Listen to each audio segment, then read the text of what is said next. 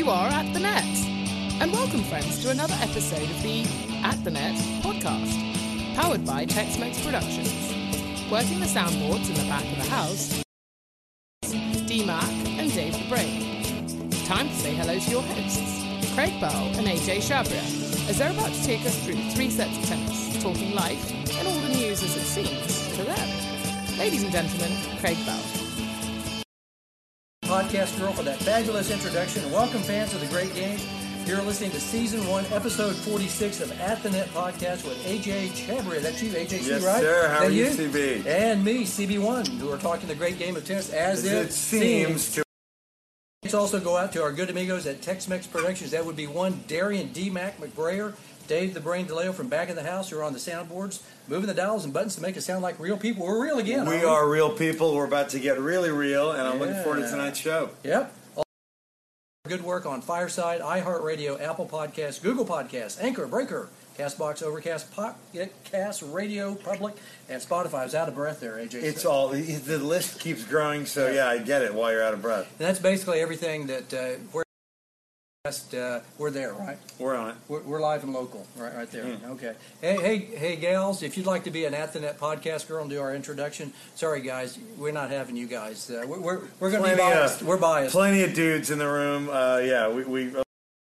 And we would like someone to read the opening intro for us. We've got a great voice right now in Margot Carter, very British, very authoritative sounding, right? I think she does a really good job. Graceful and authoritative. It's that perfect British combo, yeah. But we're also looking for the opening intro. We'll be happy to text it to you, and then you can read it as well and be an At the Net podcast girl, even in a foreign language, right? We've had some cool accents, that's right.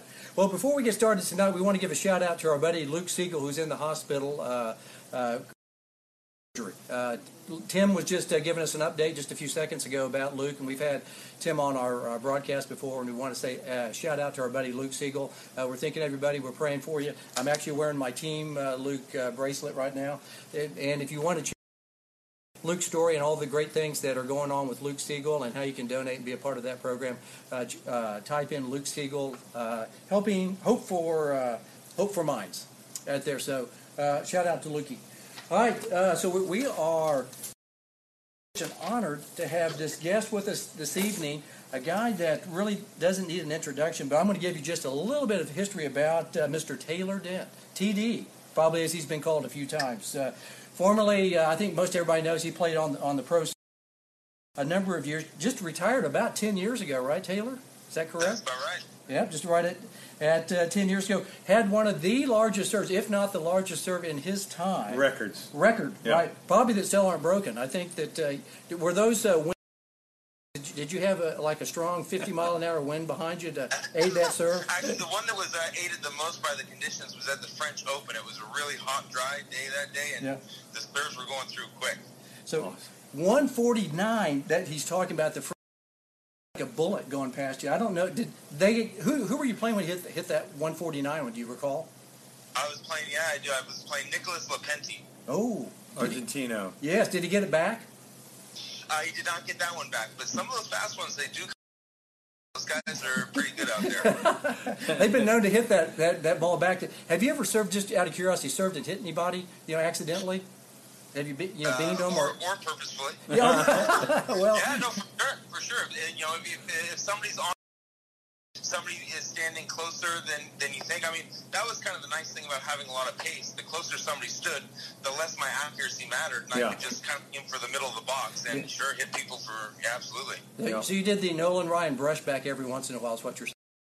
Yeah, of course, that's part of it. Part of the game. Well, Taylor's had an illustrious career on the tour, ranked, got up to 21 in the world, as coach players, been in the Olympics, wins over Djokovic, Roddick, James Blake, Hewitt, Safin, just about everybody. His dad is Phil Dent. He's got a wife that plays tennis, Jenny Dent. Mom, Betty Ann, was a tennis player as well. I mean, you just come from a family of athletes, don't you? Yeah, I mean, we're surrounded by it. I guess we're not smart enough to do anything else. But first question before we get to get going here. Now that you live in Texas, do you own a cowboy hat, cowboy boots? Absolutely. So the gentleman that I bought the land from when we first moved out here, he is as Texas as it gets. And old cowboy. He used to, he used to just do cattle drives and all that sort of stuff. So he took me to the Stockyard Rodeo in Fort Worth, and he said, "We got to get you a hat." And so that was the first stop that we did in this stock. Thinking, okay, fine, I'm going to spend, $50 on a hat, whatever, $100 on a hat, okay. I don't really buy things like that for myself. So it just, spending money on that type of stuff is not something I like doing. Next thing you know, I'm paying $600 for this cow. It was such an awkward situation. I actually couldn't say no at the time. And I looked at Jenny and I'm like, oh my goodness, this is just a bad idea. So it's a beaver hat, probably one of those beaver pelt ones that they're really expensive. I don't know. Yeah. Apparently it was nice, or I hope it was nice. Texas driver's license as well, just want to know that. I do. He's a Texan. Can you say y'all? My wife says y'all. I'm not quite there yet. You're almost there. I like it. Well, we're glad to have you on, Taylor. Yes. This is going to be a lot of fun here in the next, few minutes. Hey, what do you got? Well, yeah, let's go. We're going to go 3 sets, Taylor. We'll start with the first set. Craig did a nice intro. I want to set things up. You want to talk a little about the flags? Oh, just real quick, yeah. We've learned that through our Crackpot Research and Development Department, we have not seen this officially, but you might have an American flag and an Australian flag tattooed on your right shoulder. So we were wondering, on your left shoulder, do you have the Lone Star flag yet? Not yet. Actually, the American flags are on my left shoulder. Okay. I got those. I got those when I was 18, and again, I just love both countries so much. I was very proud of being American. I was very proud of my Australian. And so there you go. That actually was or is our first question. It's Father's Day. You and your son and your dad are together in San Antonio at a golf tournament. Let's talk a little bit about your career and his Australian identity affecting how you behave, how you feel about both nations, and how you play tennis. I guess, as far as how I feel about both nations, again, if everybody had the same, experience growing up, but my dad was super loyal to Australia, and, the United States did a lot for my junior tennis, and, they helped out every chance that they could, and so you're American, you know what I mean? That you got to be loyal to the people that are doing well, and that was one of the things when I was kind of going back and forth and becoming good enough to say, well, who are you going to play for, Australia or United States? And it wasn't really a question in questions. It was the U.S. has been really, really good to us, and we don't do that. I was born and raised here, right. And so that was kind of where we stood on that subject. As far as the other impacts it had on my tennis, I mean, you're talking about 2 huge tennis, Australia and America. So it was always discussed all the time, tennis, and our friends and family, same thing. It was a big deal. Yeah, and I always joke that all Australians have great volleys. It's in the DNA. You are no stranger to that. You're also a great server and a remarkable volleyer. I'll always remember the sound it makes when you crack a backhand volley, and not everybody has that. Yeah, I spent a lot of time. Actually, I didn't start serving and volleying until I spent on the Pro Tour. Uh-huh. So I stayed back at the baseline a fair bit in the juniors, but I was always looking to come forward. So I would try to just, hit a big ground stroke, get a short ball, hit that, and come in and finish off the point at net. That's kind of how I played in the juniors. Mm-hmm. And I hit the ball off my forehand. Yeah.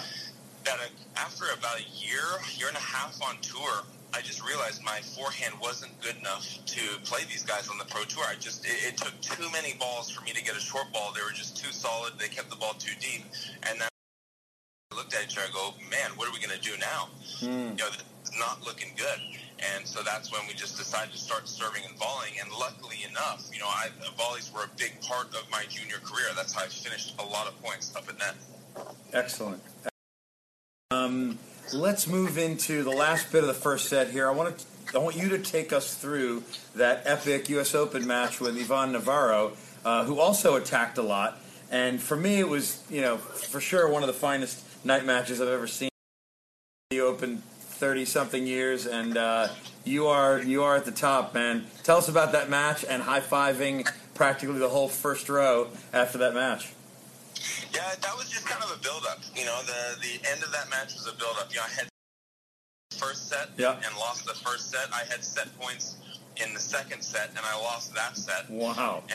And so then I think I won the third set, or I lost 2 sets in a row where I had set points. I have the worst memory for these things. Always nice enough to remind me. And I was sitting down after the third set was finished, just thinking I should be off the court right now. You know what I mean?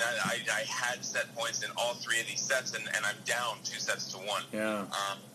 Anyway, so then battled, and it gets to a breaker, and I just cannot get close to breaking this guy. This guy is just serving and volleying, and I'm chipping my returns, and it's not good to chip returns against a serve volleyer, but I didn't really have confidence in doing anything else, and normally getting my chips down low so the volleyer has to hit up, but I couldn't. You know, this guy was just running in, and he was getting the chips above the level of the net. I could not get my chips down at all. I missed an easy volley on a huge point. It may have been a match point. It wasn't. It was an easy forehand volley. So comes this match point, and I've been trying on the ad side in the breaker. I don't know. He was like 9-10 or something like that, 8-9 in the breaker. He was serving to the ad side. And he's been to my backhand the whole day. I've been trying to get it down low cross court the whole day. It's been floating the whole day, and he's been hitting winner volleys the whole day. So I just said, you know, screw it. I'm just going to try and hit a winner off this thing down the line. Amazing. And the serve, I saw it coming to my backhand, and as soon as I hit that ball, I knew it was going in, and he was going to be nowhere near it. So I started cheering and celebrating just literally half a second, a split second after I hit the ball. And then so it was a pretty emotional. I wasn't really planning on doing the high five thing. I grabbed the mic on the umpire's mic on the court and said thank you to the crowd. And then it was Pam Shriver interviewed me, and she said, "Oh, you should give everybody a high five now." And I felt like, man, they were pulling for me. I don't know if I would have won without them. So that's when I did the little circle around grandstand, the old grandstand. Man, it was like a Davis Cup atmosphere. It was unbelievable. Yeah, it was crazy. I had goosebumps the whole end of that fifth set. Dude, I have goosebumps right now. I want to go back and play. I want to see that match again. Maybe they're showing it on Tennis Channel. It was so good. You guys were drenched. It was it was a day match that turned into a night match, right? Right, yeah. I think we finished at 1 in the morning or something like that. Yeah. Oh, that was awesome. I don't know if I was up that late or not, but you know, I might have fallen asleep. I remember falling asleep the next day at lunch, because I was up the whole way. Did you watch it the whole time? Oh, yeah. Oh, my goodness. God. Live. American Kid. 7-6 in the fifth, baby. I live for that. Yeah. It was awesome. That's got to be a lot of putting in front of a crowd like that pulls you back, you know, into the match or gives you that energy. Yeah. You know, unlike the pro sports today, kind of getting playing and not in front of a crowd, but you'd be able to play in front of the crowd. It really made the difference and kind of pulled you through that big match, right? Mm-hmm. Absolutely. It does make a huge difference. I think the U.S. Open is a big advantage, especially if you're American on one of those. It's not really a side court, but it is. You know what I mean? It's not ash. And so typically, as an American, when you're playing on one of those side courts, you're not only the American, but you're also the favorite. Yeah. You know, and so that makes it even more so that the crowd is amped up to see you play. So cool.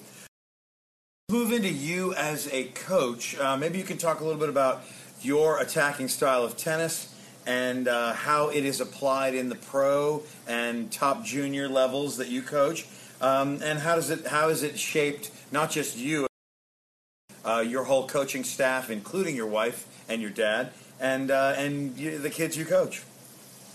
Yeah, it's tough. I mean, it's a great question. I think that there's no coaching style that's wrong from what I have experienced being a coach. I have to have a clear vision for what you want your tennis to be, because if you want your tennis to be professional quality and you're teaching somebody to win in the 12 and unders or 14 unders, well, then maybe those visions don't quite line up. So from our standpoint, what we teach is we teach what we know and what we like. I mean, we teach a type of tennis that works at a high level, at a professional level, and it does become very, very aggressive, and we kind of don't.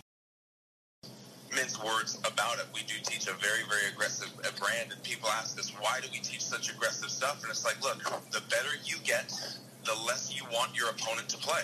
Your opponent, as you get better and climb up the ranks, becomes very, very good. And if you just let them operate, if you don't put them under pressure, if you don't hurt them and scare them, they're going to run all over you. You know, we have future level players that are kind of experiencing that and seeing that. So that's kind of the brand of tennis. It's super aggressive tennis. What type of aggression? We don't teach serve and volley. I mean, you know, we have some players that want to learn just because of who we are, and we do that very selectively. You know, we just based on our experience, there's times to serve volley and there's times not to. Kind of getting into the weeds if we talk about that. But the type of tennis that we teach is kind of honestly like a clay court aggressive style. We really teach, you know, hitting a lot of aggressive spin through the court and especially through the sidelines, opening up the court to opportunities to move forward and take the ball early. Is your style, just going back as I'm thinking about this, because I like serve and volley tennis, and I like your style of tennis. Would you match up in today's, as much as you attack the? Did you ever play Nadal? Did you ever play Rafa? I'm just curious. Yeah. Did you use that style of play against him, and how'd you fare? It's just tough, you know. I mean, it's just tough in today's game. You ask me honestly, it's not worth the reward. Obviously, if you're playing a high level of tennis, there's a certain amount of risk that you have to take on every shot because you can't just poke a ball in the middle of the court. You're never going to see it again. They're going to step up and hit a winner forehand. So they're going to take, when you press the attack and you come forward and make the guys pass you, my experience is it's just not worth the risk. It's better to come in when the court's open.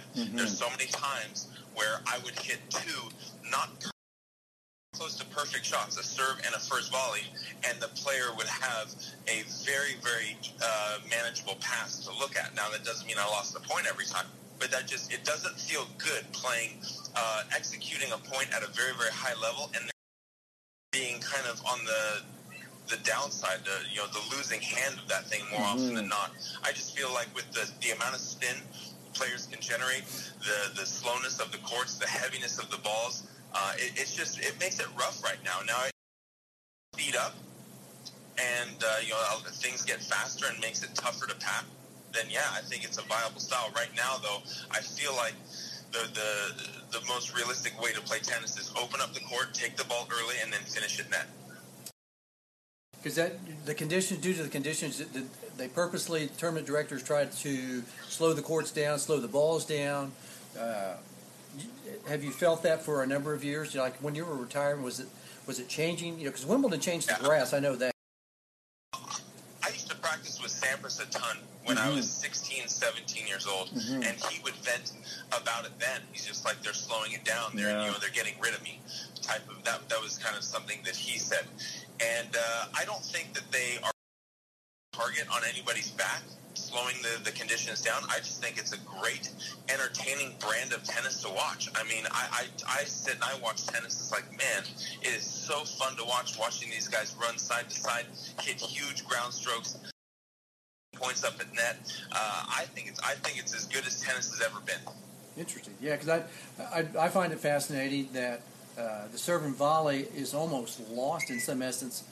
And you're saying that would you have when you're out people right now at your academy, you try not to teach it as much as you did, but yet finish the point at the net, but yet set it up a little bit more so than just aggressively going towards the net all the time, right? Absolutely. Yeah. I believe that the right points is at net, so you don't have to hit too many balls from the baseline, and so you don't have to thread the needle too much. But I think you do have to come in very cautiously. I think you have to come in with a huge upper hand, so the volley isn't really doing damage. It's just kind of finishing off. So Pat Rafter wouldn't be relevant in today's standard? I don't know. He's pretty amazing. He's one of the finest. I wouldn't doubt him at all. Yeah, he and Paul Annacone. I remember McEnroe said Paul Annacone was the only guy that could beat McEnroe to the net on his serve. Great. crazy. I just remember that quote, and I was like, oh, man, that guy doesn't ever stay back and hit ground strokes, you know? Oh, that's Yeah. funny. Yeah. Hey, let's move over into set number 2. I want to talk a little bit about the Dent Academy. Craig and I have been there in the construction and the great energy and some of the players there. You're even talking indoors. Take us through the process. I want to call it the present and the future, but if you want, tell us about the journey this past year or two getting things rolling over here. Yeah, it's been quite the ordeal. Yeah, Obviously, really? our academy started out in California. We were out there for 7 years, and we did a good job. And the reason for the move was just like, kind of what's next. We were doing a really good job with the academy. And about, the next step would be to own our own facility. And so we looked around to try and purchase some stuff in Southern California. That didn't happen. And then so we said, okay, well, let's say it's not California. So anyway, long story short, we landed on Keller, Texas, and basically, it's been over a 3-year process to kind of get to where we are, and we're still not complete with the project. I'm told that the construction should be done within the next 2 weeks, which is, it would be an amazing thing to happen. But the facility has 10 outdoor courts, 5 indoor courts, a 9,000 square foot clubhouse, and it's been interesting. Obviously, I'm a tennis player. I'm not a builder. I'm not a developer. And going through this process and learning that process has been eye-opening. There's I would have done differently if I would have experienced this one time already.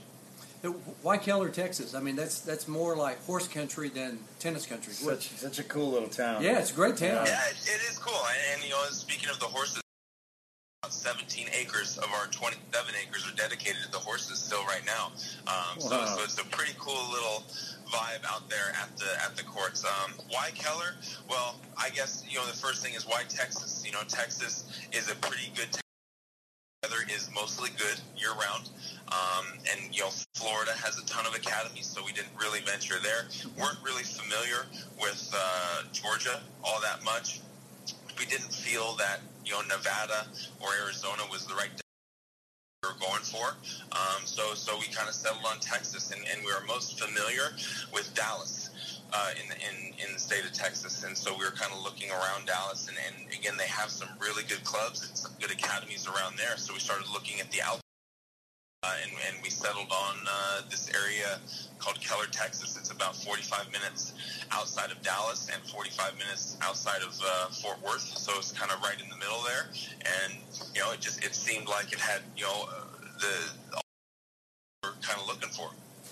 Do you homeschool most of the kids from there, or do you let the kids go to Keller High School? Just out of curiosity, because we do everything. I mean, okay. we try to be a one-stop shop, and because there's nothing like our within 20 miles. So we really try hard to be, everybody's tennis stop. Whether you are homeschooled, whether you're a 10 under, whether you go to regular high school or whatever, there obviously, us just building it there.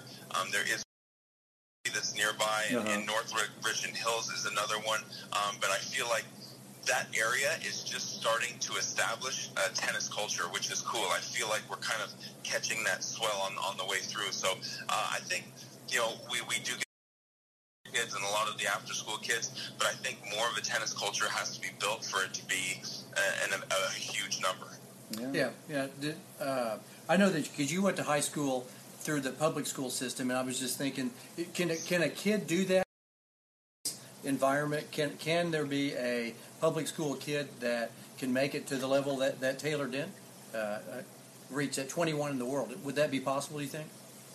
I mean, are we talking about a kid that has to go to school until 3:30 in the afternoon? And again, to me, right. I am not a dream killer. You know what I mean? Right. So to me, I'm not in the business of that. I just say that sounds rough. It's going to take someone pretty special to do that. I mean, normally, if you're a high performance athlete, you're going to be out of 12:30, 1 o'clock. Even in a public school, they have ways to get you out that early, and that's not really kind of what people would envision of a traditional public high school experience. Right. Well, that experience is probably an 8 to 3 day, and I would say that with schoolwork and homework and all that sort of stuff, and hanging out with friends, man, I want to see that person who could do that with how competitive today's tennis is. That would be a huge feat.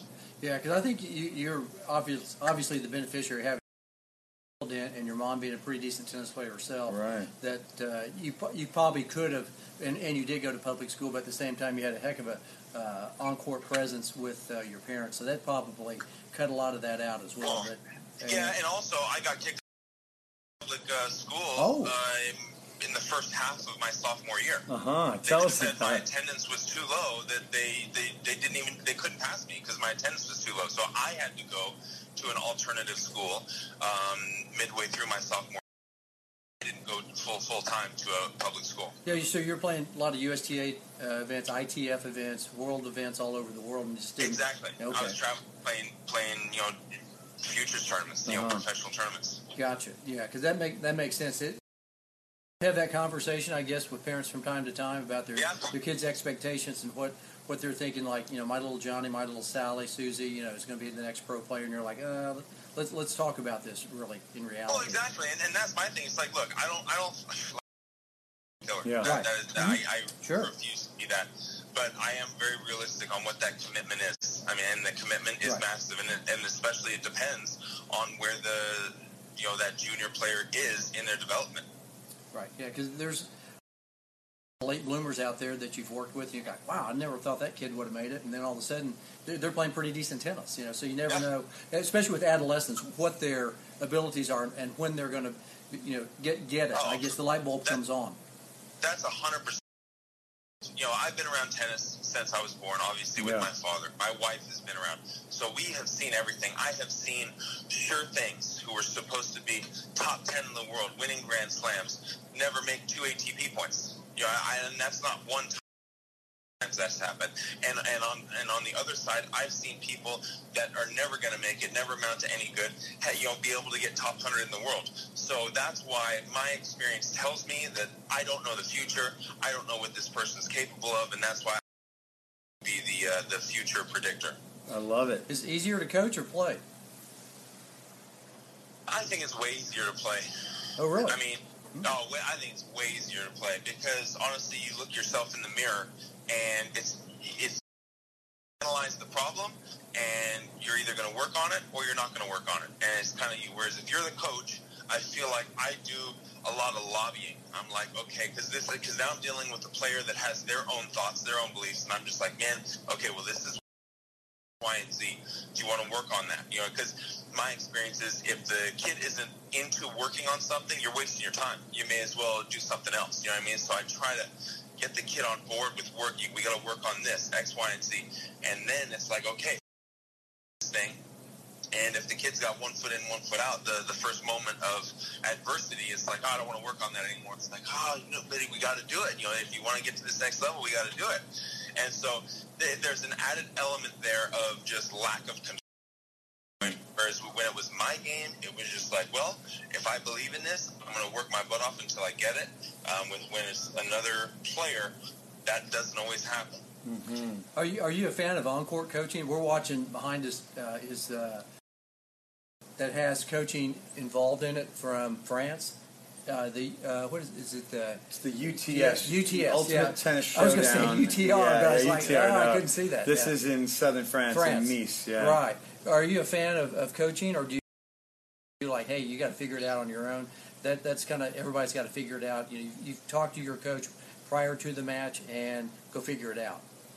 I only like the on-court coaching if the spectators, the people watching on TV, if we're not allowed to hear what they're talking about, then I don't want it. Okay. Yeah, because you've coached, Jared Donaldson and a few other players. So I was interested to get your take, because the ladies can still have one visit per set.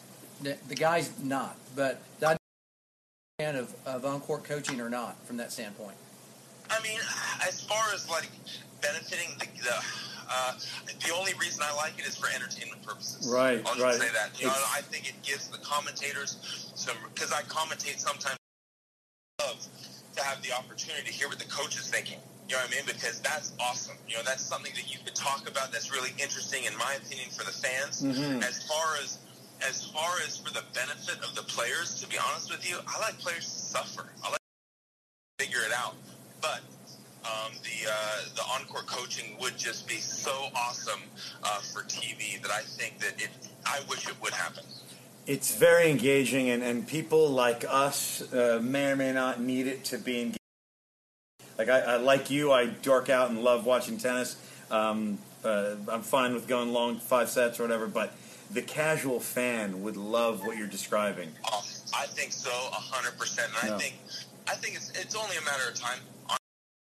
Yeah. Because it's just an untapped avenue of entertainment for the person watching tennis on TV. So Right. I think it will happen sooner or later. Will it improve the quality of tennis? I don't think so. I think it'll improve the quality of viewing. Yeah. Like Dmitry Tursunov when he was called down to the court from Anya Sabalenka, where he didn't say remember a that. word for a whole minute. He just looked at her. She didn't say anything. Do you remember that? I don't. You didn't see that? Oh, it was classic. It was comedy gold. Oh, she called him down, so he goes down, and he kneels down and looks right at her for a minute. Doesn't say a word. She's looking down at her shoe tops. Doesn't say a word. He gets up, walks off, and the commentators goes, well, I guess whatever he There you said, have it, there yeah. you have it. No. Funny stories, even on the men's side about Yeah. that. I remember Brett Stevens, he used to train Pete Sampras, and he told a story about going down on the court. He's not a tennis coach; he's just a trainer. But he always used to work with Wayne and Byron Black. So they called him down on the court one time, and he's just down there, and he looks at him. He doesn't know what to say. He doesn't know the first thing about tennis. Or at that stage, he said he didn't know the first thing about tennis. Pretty humble guy. And he says, "So, boys, what do you guys want for dinner?" Dinner. I knew. Stuff like that. I mean, there would be in the beginning, I think, some comedy times like that. Yeah. But I also think as time went on, you'd really get some good nuggets to talk about. Yeah, no, it was really funny. It was probably year and a half ago. It was it was just classic. I just happened to catch it. Yeah. And I was just walking through. We always had the tennis channel on at the club, and so I just happened to be watching. And I was like, "What the hell is he going to say to her?" And then nothing. He said nothing. It was like a minute of silence, and I think it was Mary Carrillo. I don't know who was on there, but Pam Shriver. They were laughing because they couldn't believe that Sabalenka didn't ask him one question, and Tursunov wasn't going to.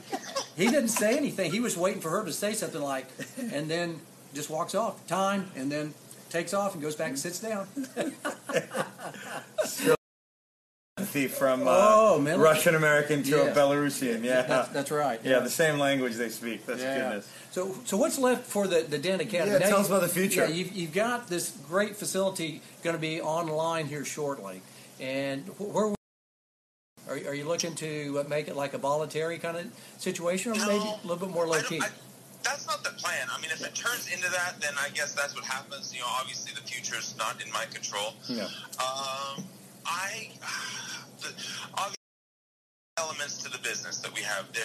We have a local club membership business where we have local tennis players come in, use the facility, do drills, and that's mostly adults. 90% are ladies that do those the USTA ladies leagues and the tennis leagues near.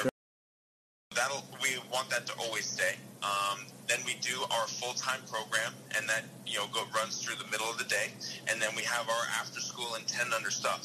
How I see it going in the future, right now we don't have a. If kids want a board, then they stay with families that come to the academy and so on and so forth.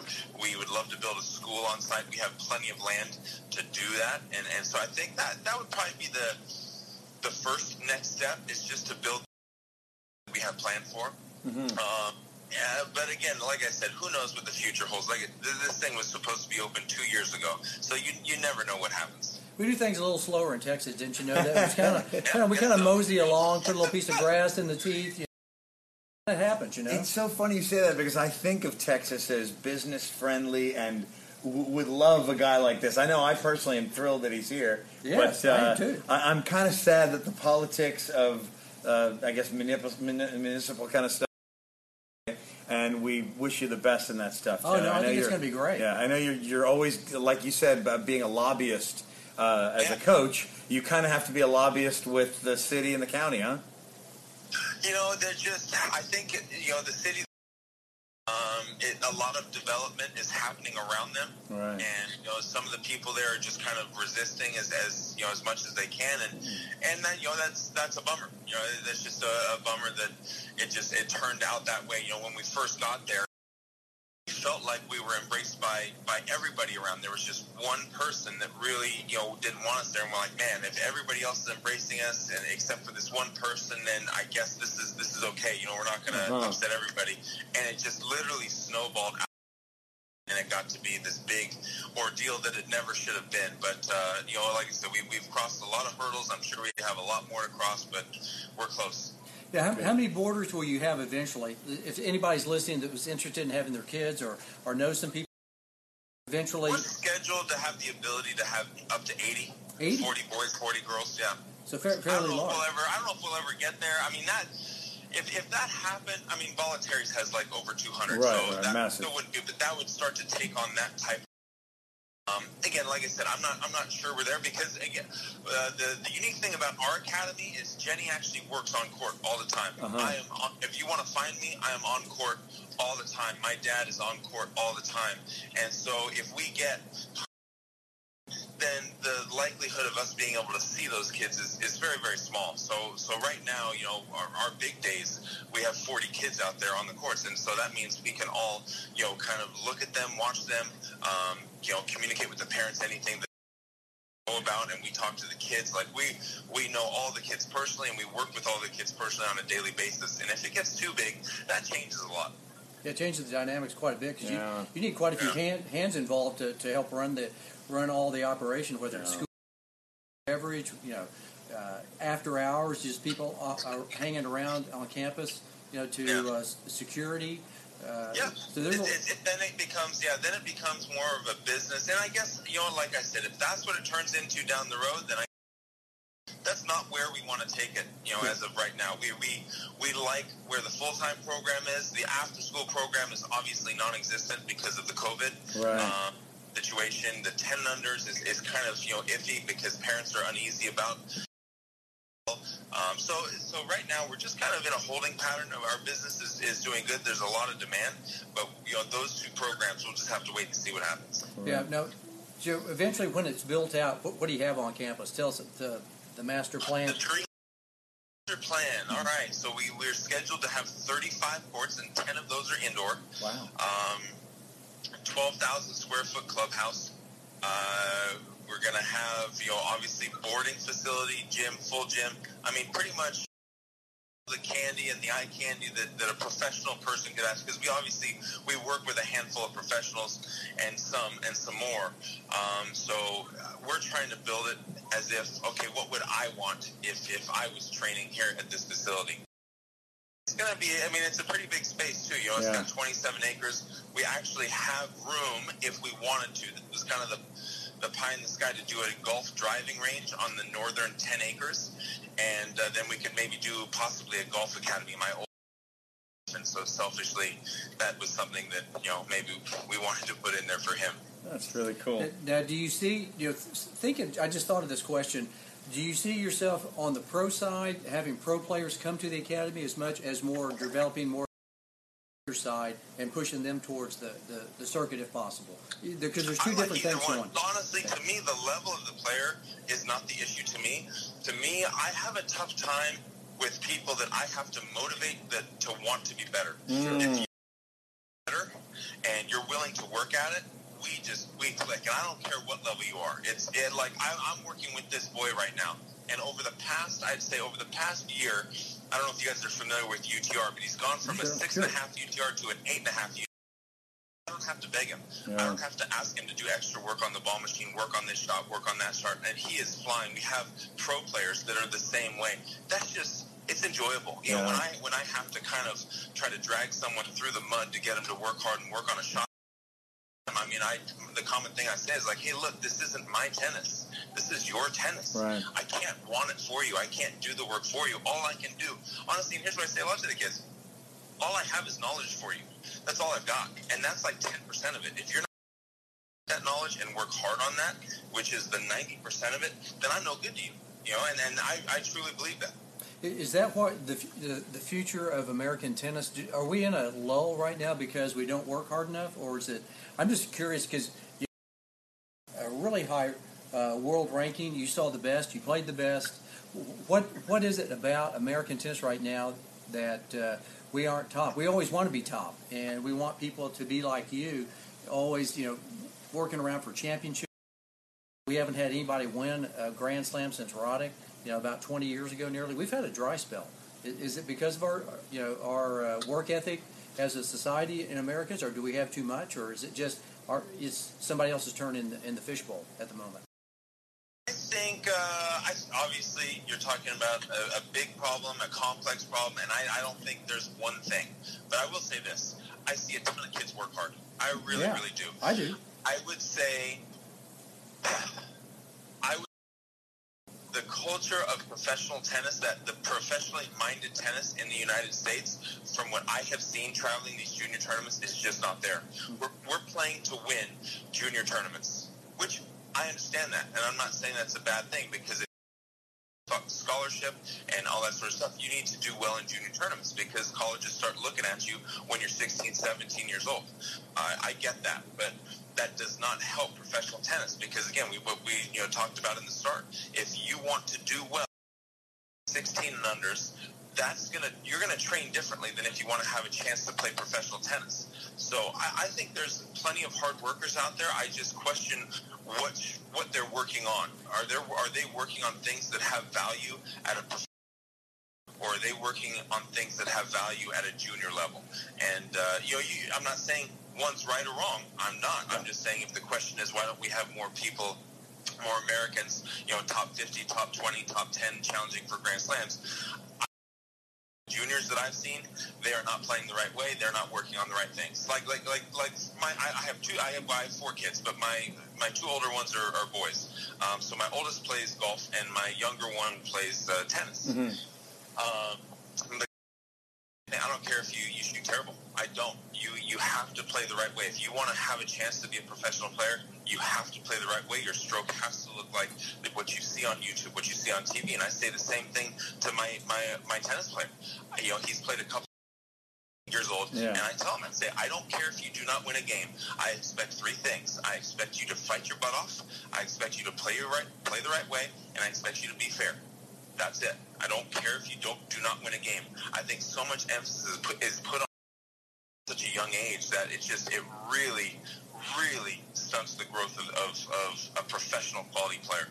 Yeah, because we're watching 2 guys right behind us. We've got Dominic Thiem and Stefano Tsitsipas, 2 guys that probably to play pro tennis right now, and young guys. And I'm trying to think, and this is a European setup. It's not an American setup.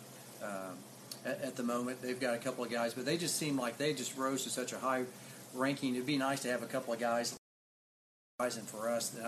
I don't know. That's why I was asking the question, because it just seems like everybody's asking why aren't we there? Why aren't we Stefano Tsitsipas? Why aren't we got a guy like Thiem? I know we have some really good players, and I'm not trying to dog those guys, but like you said, it's a complex answer to a very complex question as well. It seems like because you rose to a rank, and there's some other guys. You were around Sampras, Agassi, Courier, Todd Martin. We had some really great players around the time that you were, hit Roddick, Andy Roddick. I mean, you had a big group of people that you had to compete against, and they're very good.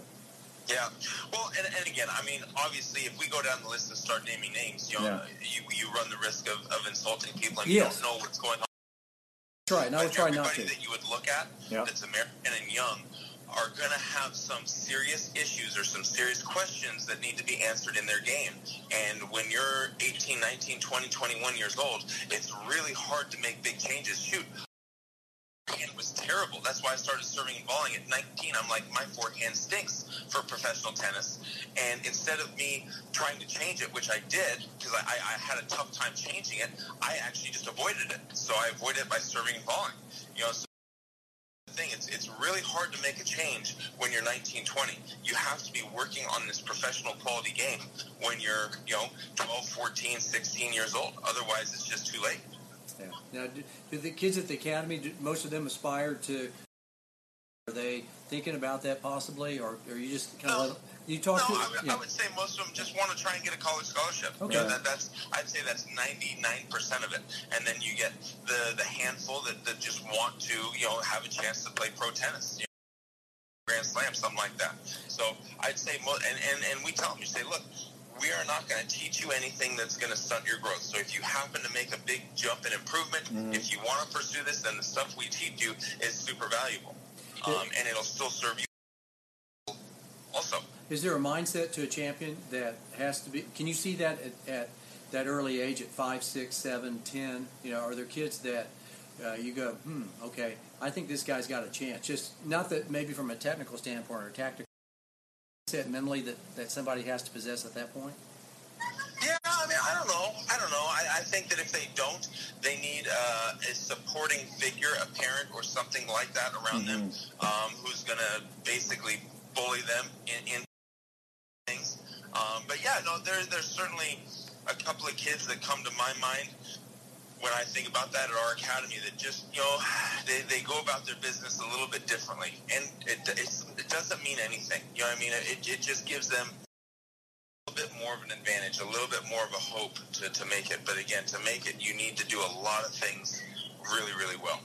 Yeah, that's good point there. So the future, though, of the Den Academy, it's about to start. You hadn't even the starting line at this point. You're trying to get just to the starting line, and then hopefully in the next 3 to 5 years you get everything in place, and then it starts to organically kind of grow, get some people there, and you get the word out. Is that kind of what's taking place, I guess?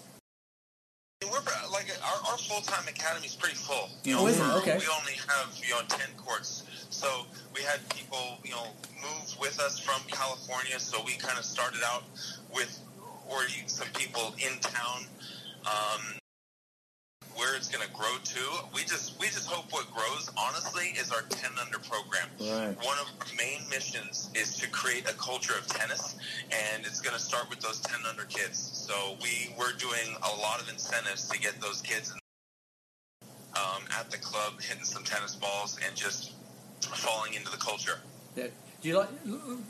I'm going to set this question up because it's kind of a controversial one. Do you like red ball or do you like the yellow ball? I don't think it matters. Don't think it matters. I've seen phenomenal kids come out of the pressureless balls, Yes. And I've seen kids that don't have any strokes that come out of the pressureless balls. I've seen phenomenal kids only use yellow ball. I've seen kids with terrible strokes only use yellow ball. It comes down at that age. Desire in the coach. You know what I mean? The kid, and so you can give a coach, you know what, if you have a great kid and a great coach, you can have that kid practice with racket balls or golf balls or pickle balls, anything.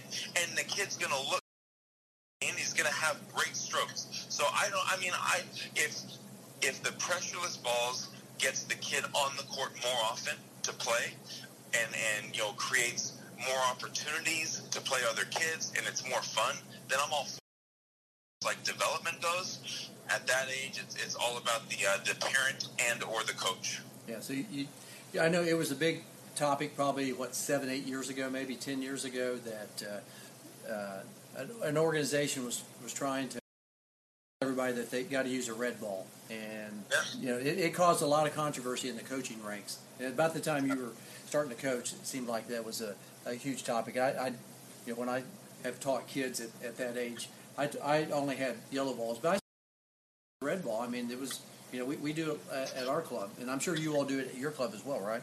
No, I'm not against it at all. It's just it's a tool, and it's only as good as the coach implementing it. So to me, it's if the kids like it. Are you all at the academy also too? Do you all do other sports? Like, do you encourage the kids to play soccer? I know McEnroe said soccer is really good for development. Basketball. Do you have some kids that you say, hey? I love soccer. Basketball scares me a little bit.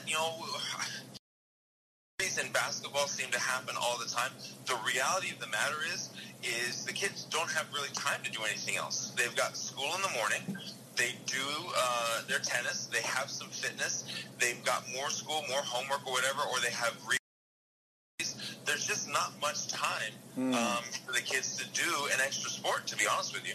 Yeah. Do you have a soccer field just out there, where the kids can kick it around a little bit, just out, just? We have some open space. Absolutely. No, we have some open space, and if they want to, burn off some extra energy, it's absolutely there. And like I said, I think that was one of my biggest surprises coaching tennis, was soccer players pick up tennis very, very quickly. Even though soccer's not a hand-eye coordination sport, they're just very good moving their feet with their spatial awareness, I guess. Is it the anticipation, I guess, the ball moving when they're passing? It's almost they can read the ball well. Right. They pick up tennis very quickly. Yeah. They're really good at drawing fouls and flopping too. It's so to flop. Right. Yeah. Very important. Right, Robert. Yeah. I mean, do you all, in Spain, you've known a few people who flopped over there. Well, didn't some of your relatives play soccer? My uncle was not known for it, but it's a very important skill in me. Well, thank you. Uncle Tony was not known as a flopper. So you heard it right now. Miguel Angel, the brother. The brother. Yeah, the other brother. Yeah. That's right. The other brother. Yeah. So, should we?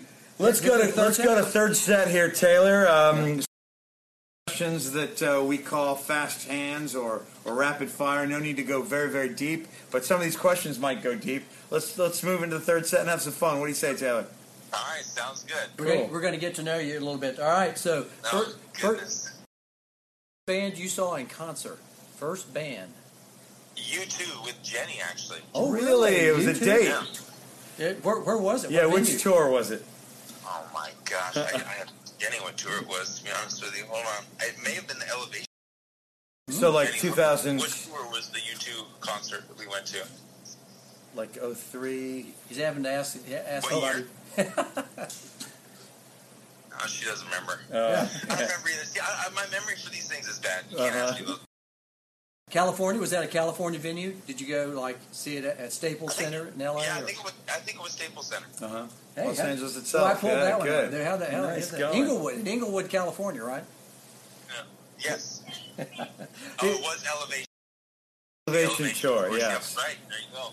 Yeah. So are you a music guy? Do you like bands? If you could hear a band... You know what? I enjoy all music. I mean, I pretty much can listen to anything you want.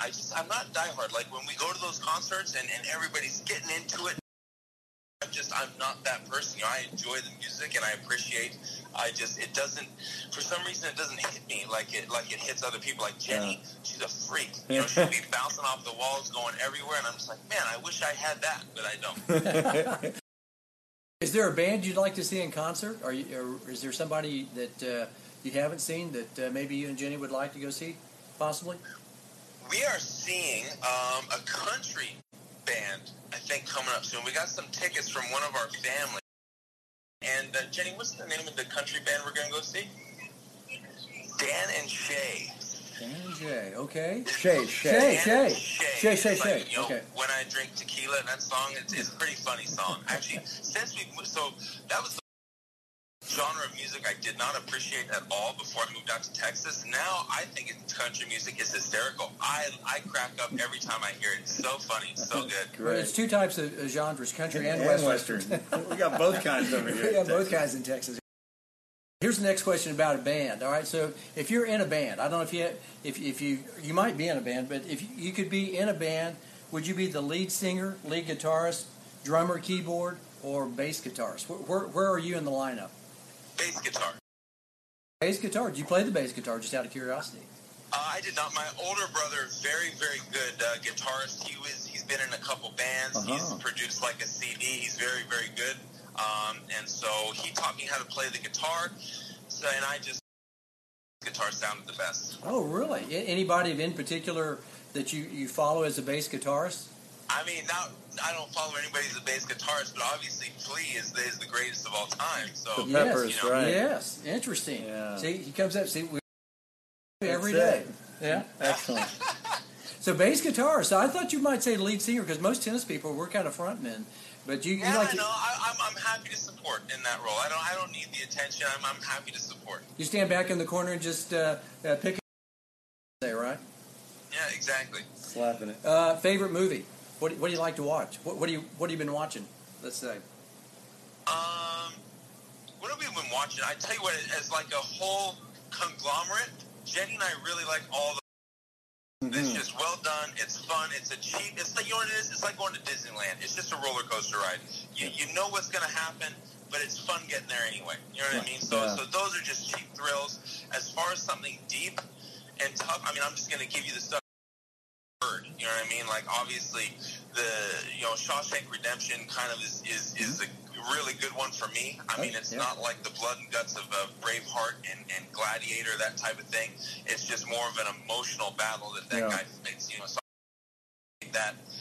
I appreciate that quite a bit. I was watching that last night, actually. Tim Robbins and Morgan Freeman. That was awesome. My wife and I just sat there, was on, and I was like, Cindy's like, hey, that's Shawshank Redemption. I was like, yeah, no, that's a great movie. Forced left, and it was. I also enjoy anything. I mean, almost anything with Anthony Hopkins in there. I think he's just a real good actor. I don't know. I anything he does, I really find entertaining. Interesting. You're at dinner, right? We're going to switch. And you can invite guests to dinner, besides AJ and I, obviously, and Jenny and Phil. Who are maybe some people that you would invite to this dinner? Up to 4 people or more. You can go back and we've had some really esoteric answers to this questions. So, who you inviting? Well, you guys are familiar. I'm a Christian, so I'd invite the apostles, the original apostles. I love hear their tales of being around Jesus when all that was taking place, and just because obviously in the Bible they get ripped on a little bit. They make a lot of mistakes. They put their foot in the mouth a lot of times, and I think that would be some special. Or Moses, just hearing firsthand from him that tale, and all the details of his journey. I don't know, like that. That's who I'd talk to. My neighbor has the most prolific. So if this dinner happens, we'll do it at her house. We'll sit under the fig tree. I mean, it's shaded enough for like 18, 20 of us. Wow. All 12 of them, all of us, and we will pick their brains. It'd be amazing. Yeah, that'd be crazy. It'd be great. Now that'd be. Would you invite Jesus there as well? Yeah, hopefully you'd have him there, because I'd like to. They might change their tone if he was at the table. Right. Those would be interesting people to talk to, especially from a standpoint. There's a guy telling you that he's the Savior, and you're going to follow me, and you're like, that's a leap of faith. Yeah, it is, and I want to hear the guys talk about. And then Taylor, and then he flipped these tables over, and then he let all the animals out, like some of the crazy you get on a podcast version, and not on the sort of cartoon version. Right. Right. East Coast, West Coast. I have an idea what you're going to say. Are you an East Coast guy or West Coast guy? Yeah, I do appreciate the East Coast. I really, really do. I Florida a lot, just because that's kind of. I mean, I grew up in Australia and Southern California, so that climate is kind of what I appreciate. But West Coast for sure. Yeah. I kind of figured that you were going to say that. I was about to, put a couple of dollars. I can't see myself going to Heat games or Knicks games. I can't see that. Lakers games, that feels right. So, were you like a Lakers fan, big time, or were you more? I was a diehard. I was crazy. Me and my dad were absolutely crazy. It was like the only thing that I. Tennis was how Lakers were doing, and so now I've kind of fallen off the wagon a little bit. I had to take a step back because I get too wrapped up into that stuff. There's stuff out of my control. Well, based on when you were born, and I'm kind of doing some math here, you probably time a little bit with Magic and those guys. Yeah, it was just fresh off of it. So when I got interested, they were reliving those highlights still and all that sort of stuff. If I saw games, it didn't really resonate with me, or I don't remember them. But I was obviously. Kobe was drafted, so maybe it was Kobe was the reason why I was a Laker fan, because I'm like, oh man, here we go. Yeah. And every game was just so much fun.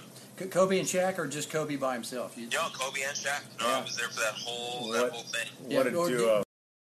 Together, or did you like them separate? Because Kobe kind of riffed on Shaq and said he wasn't that important. They're two alphas. I mean, what are you going to do? Yeah.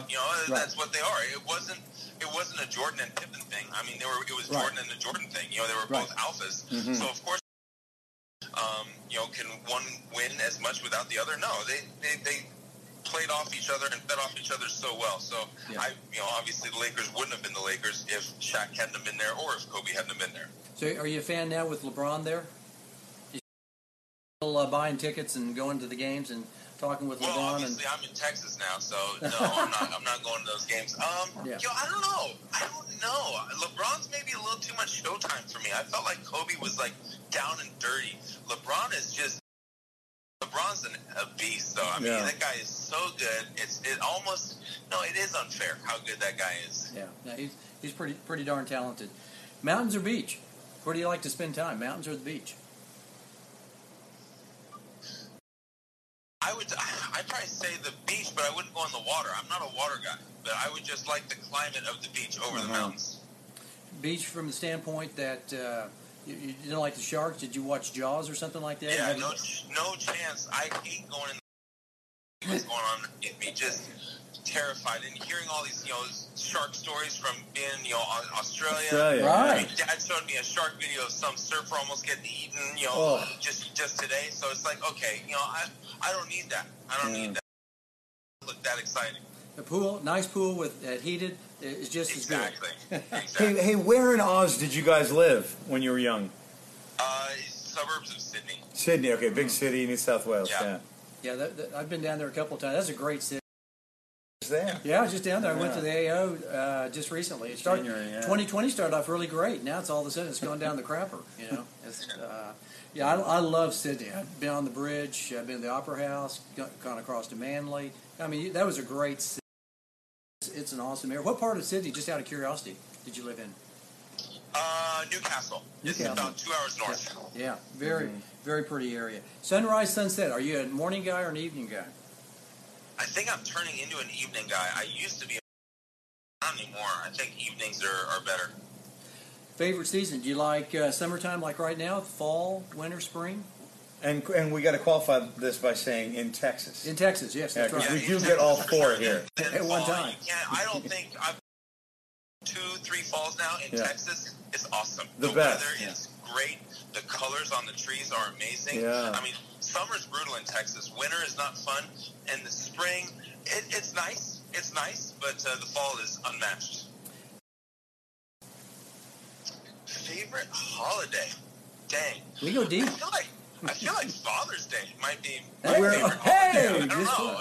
At I this feel moment, Wow. yes. Jenny goes above and beyond. Every Father's Day I have, I just feel like We get one day. That's we get awesome. one day. And like Craig next to me, you have 4 kids. You guys deserve a massive Father's Day. I only have one. I don't feel like any less of a dad, but I'm absolutely impressed with I'll give you a couple. Yeah, I'd love it. I'd love it. I share. Love them. Love your kids. Love all 4. What do you like to do in your spare time? What does Taylor do if he has a spare moment? What do you like to do? selfishly. Yeah. I don't know. I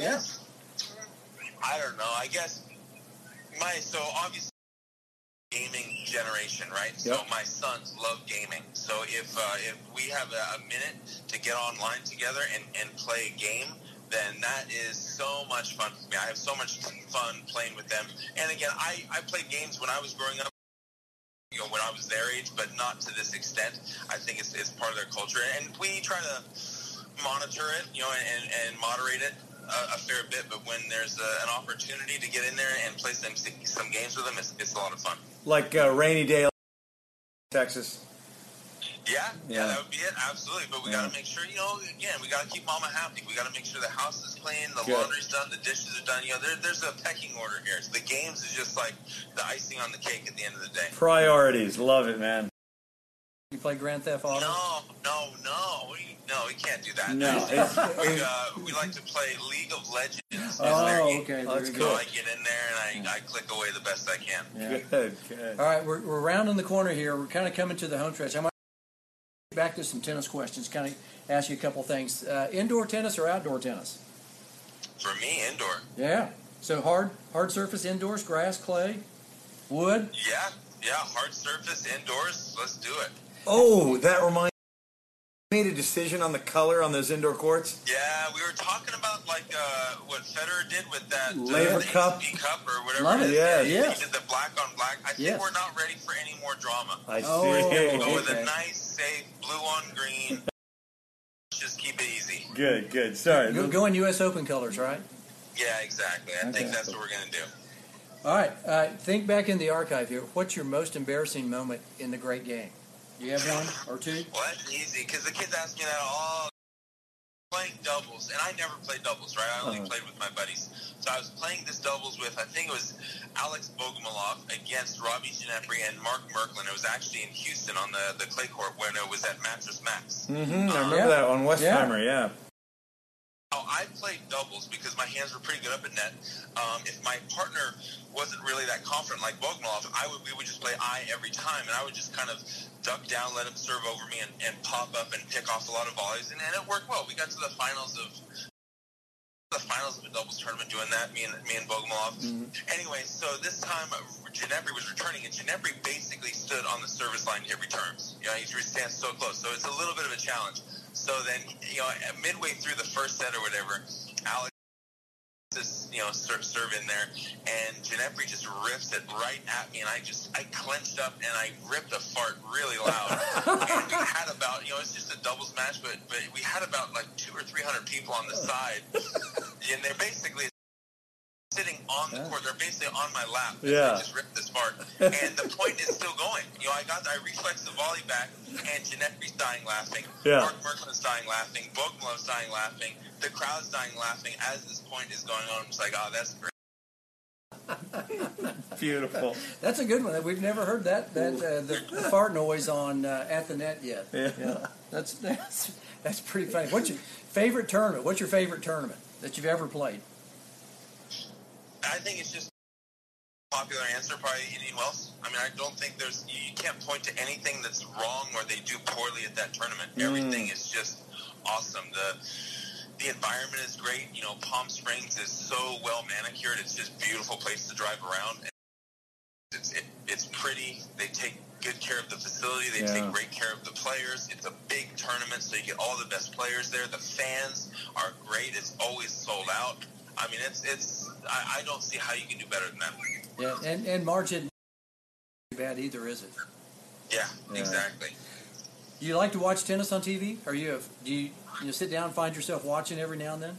I mean, I don't have a whole lot of time, but I love watching tennis on TV. The problem is, I find, this is what I tell my pros a lot, is tennis is not a complicated game. I find tennis to be an extremely simple game, and when we sit down together and watch tennis, they see it too. The problem with tennis is it's a very hard game. You know, especially in modern tennis, you don't need to be good at to be exceptional at a handful of things. And if you're not exceptional, there's no way to hide it. You know, it's just what it is. So I will be more interested in watching tennis on TV once there's a new boy in town who kind of does what Federer did, does what Djokovic did, who they kind of redefine the game a little bit. Because right now, those guys are playing the brand of tennis that I'm super familiar with. So if you tell me, you know, Federer's still winning, Nadal's still winning, Djokovic is still winning, then so the same thing still applies. But if somebody comes up and just runs over tennis like Federer did, then I would be super interested to see how that person is doing that. So does your mind think analytically as you watch? I don't. Yeah.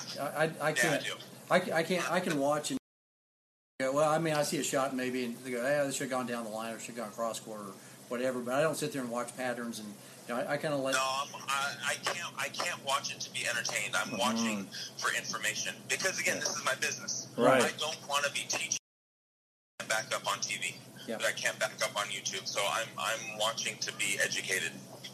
Who would you have liked to play in your career? Did you play? Was there somebody that you didn't get to play that you would have liked to have played? I don't want to play any of those guys. They're all. No, in your career, or would you even going back? Would you like to have played Laver? Would you like to play your dad? You know, would that have been fun? I don't know. You know, I guess you know what would be interesting. I would have liked to have played Connors. He has a strange game. You know what I mean? Yeah. Yep. It's such a strange game that would have been unique to play against. As far as the other styles, I mean, they're the other great players. They're all a little bit more orthodox. Obviously, I've played against Santor, orthodox player, but playing against Connors would have been interesting. Or Borg. Yeah, Borg. Or Borg, actually. Actually, you know what? I take that back. I'd rather play against Borg because what I was told about how Borg hit the ball is kind of what I felt when I was playing against Nadal. I'd like to just compare that firsthand. So quick thought here. Just I'm going to never asked this question before, but when did you take the family title from your dad, or did it take 15, age 16, age 12, 23? No, he let me beat him. He let me beat him when I was 14, and I knew he let me beat him. You knew it. That was pretty much the last time we played because he was very good about not putting undue pressure on me. Sure. And so that was one of the, like, okay, you beat me, let's move on. I mean, at that stage, he was still beating like, the year before that, he was still beating like Chang in practice. Sure. Wow. Yeah. No. So that's why I was wondering if he ever he kind of let you. That was just kind of that thing. Stupid. Yeah. We're battling each other enough as it is, Right. with me coaching you. Let's not add this to the mix. So he just kind of tanked a little bit, and then that was the last time we played. Yeah. Who's your favorite tennis player besides any of the Dent family? Who's your favorite player even past? I mean, favorite player to watch for entertainment purposes is Federer. Okay. He's just he does it right. Everything looks good. You'll see a variety of shots and all that sort of stuff. My favorite player to watch for just pure efficiency is Djokovic. I mean, when Djokovic is playing solid tennis, what do you do? Yeah. I'd like to know what you do. He's got a very good serve. He's got one of the best forehands out there, one of the best backhands out there. He's the best returner, one of the best movers. What do you do? Yeah. Everything amazing, but the things that you need to do as a tennis player, he does do amazing. You think he'll go past Federer? Do you think he'll win more In terms of slams. Slams, yeah. It's tough, because obviously, if he's able to. Yeah. Is he going to be the greatest, or do you consider Rod Laver the greatest? Who in your opinion?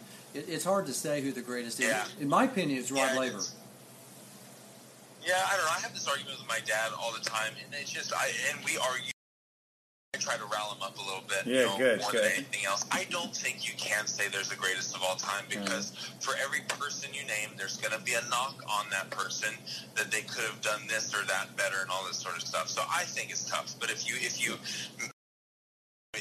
Djokovic does end up getting the most Grand Slams, I think he's the greatest of all time. I mean, he's played in a generation where you've got he's winning slams from Roger Federer, who's apparently the greatest of all time. He's winning slams from Rafael Nadal, who has a better head-to-head record over the greatest player of all time. Mm-hmm. You know what I mean? So his competition, in my opinion, is incredible. Maybe some of the toughest competition that tennis has ever seen, and yet he's coming out on top over the past 3-4 years, winning more like that. What is that? That's a joke. Yeah. No, I agree. I can see that as well. I mean, that's a great point. Just Rod Laver for me, he didn't get a chance to participate for about 6-7 years in tournament play. So I just think that anyone Grand Slams on one calendar year Grand Slams. I just look at that and I'm going, wow, that is just really impressive. He got called out and said, okay, you can't go. You win the Grand Slam, then you come back. Okay, now you can play. Wow, that's impressive. All right, any superstitions or rituals? Did you have any superstitions? Were you superstitious out there, not stepping on the lines or something like that, or My dad was very, very superstitious, and he would do the not stepping on lines thing and all that.